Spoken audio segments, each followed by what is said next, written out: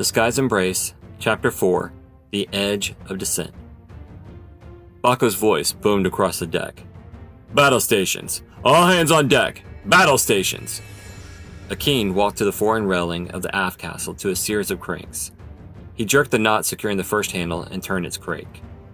3 high-pitched bells rang out throughout the deck of the ship. There was a brief pause as the present crew stared stunned at the klaxon. As he cranked the bell's mechanisms, 3 panels opened below the railing to reveal a red to arms insignia. The visual helped the crew establish their situation and orders.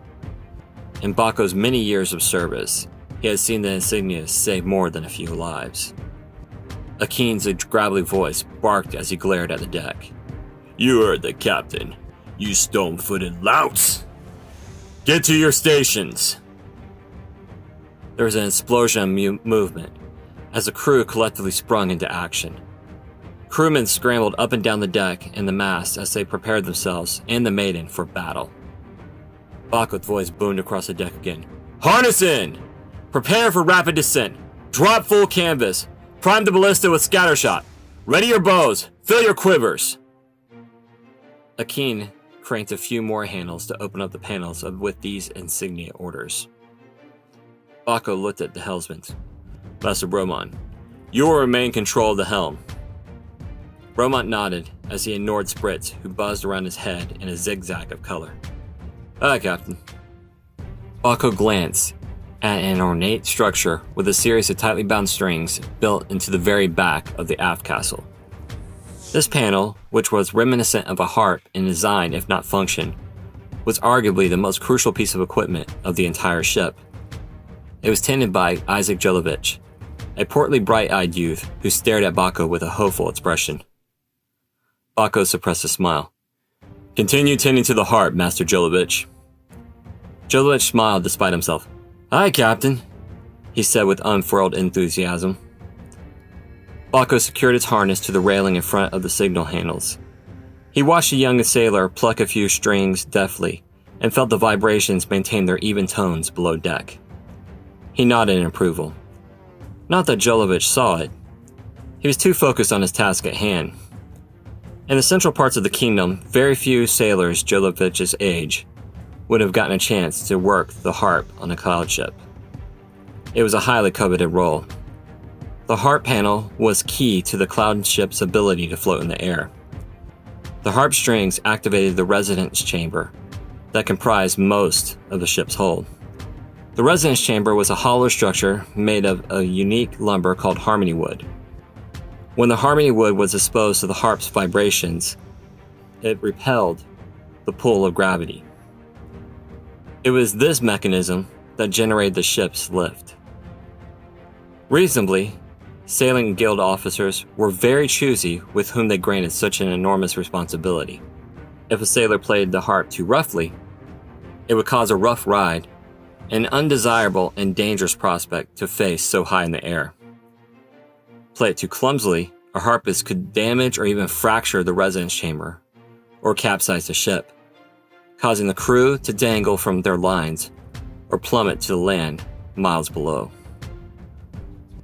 Bako, whose career had spanned many ships of the sky, quietly delighted in discovering Jelovich's affinity for the harp.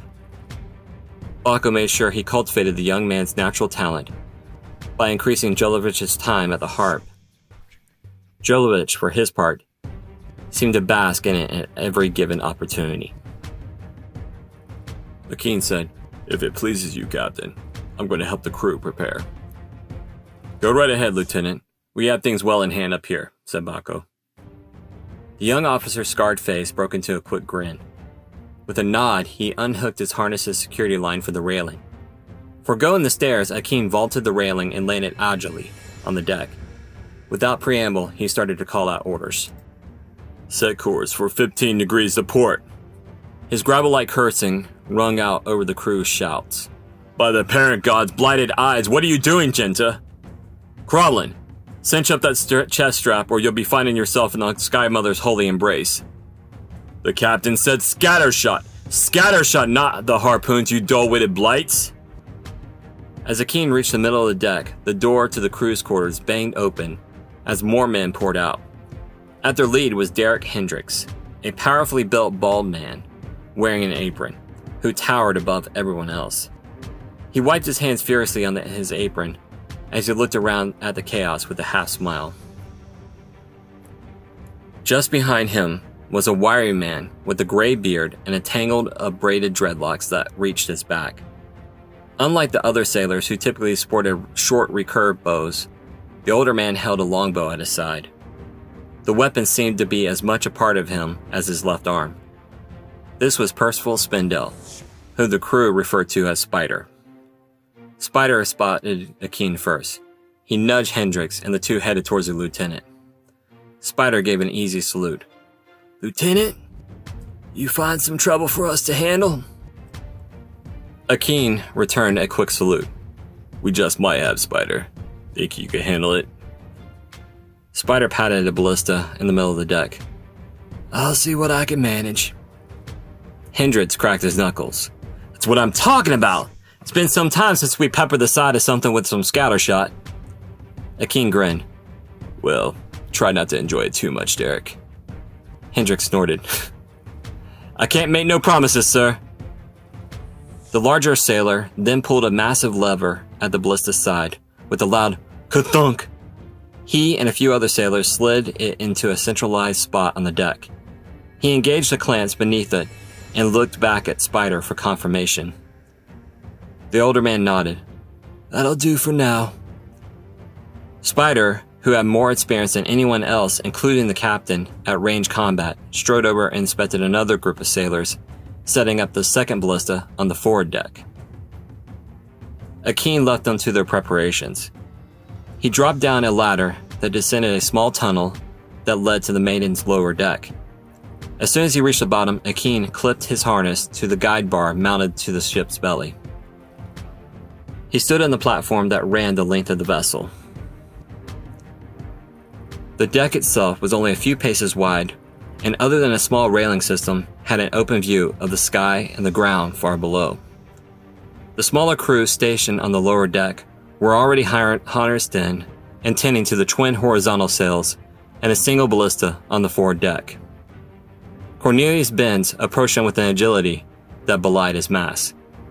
His line slid on the bar in his wake as he strode up. "Ambassador, how goes the preparations down here?" Akin asked.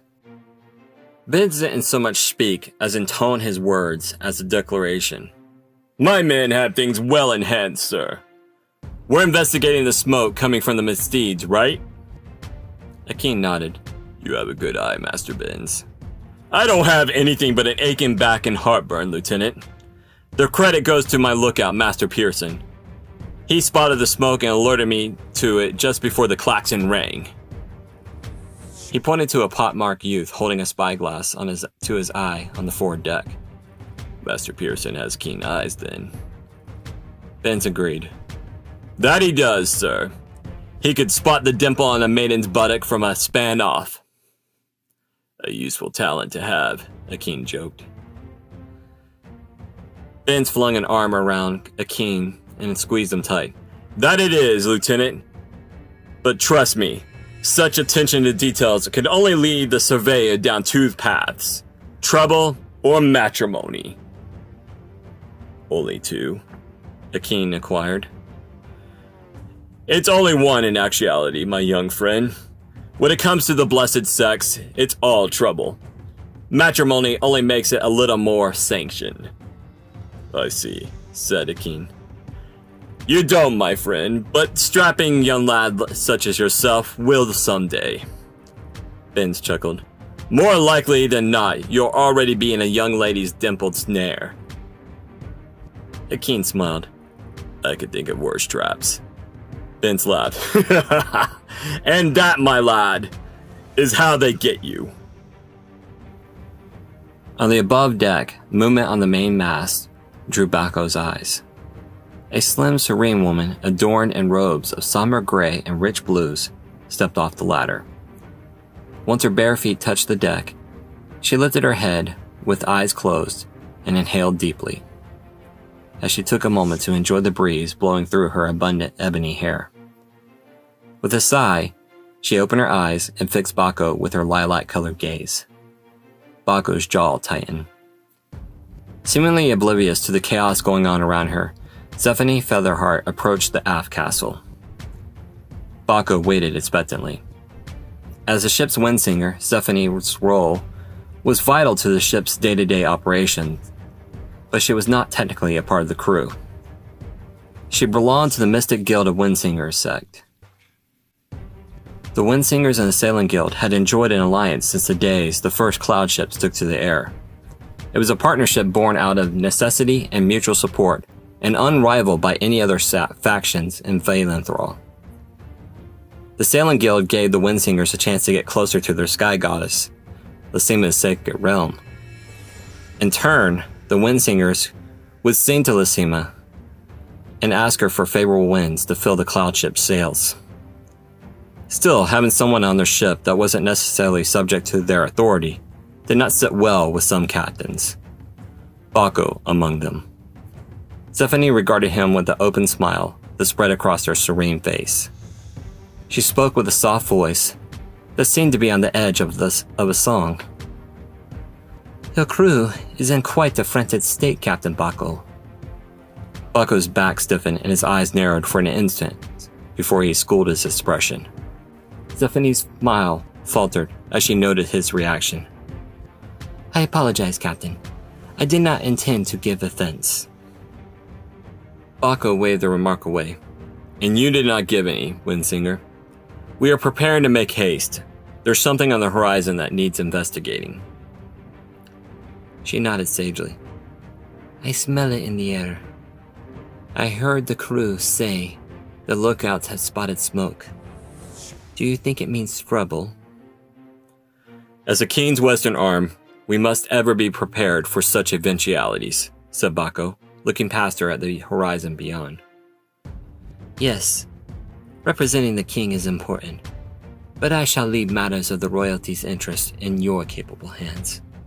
I am here on behalf of our goddess, Lassima." Bako arched an eyebrow. "Indeed." "I do not believe that the two interests are mutually exclusive," said Stephanie. "I'm sure," said Bako curtly. Stephanie raised her own eyebrow. "Is there something wrong, Captain?" "Not at all, Windsinger Featherheart. Any wind that you could request of the Mother of Skies would be deeply appreciated." Stephanie fixed him with her purple eyes.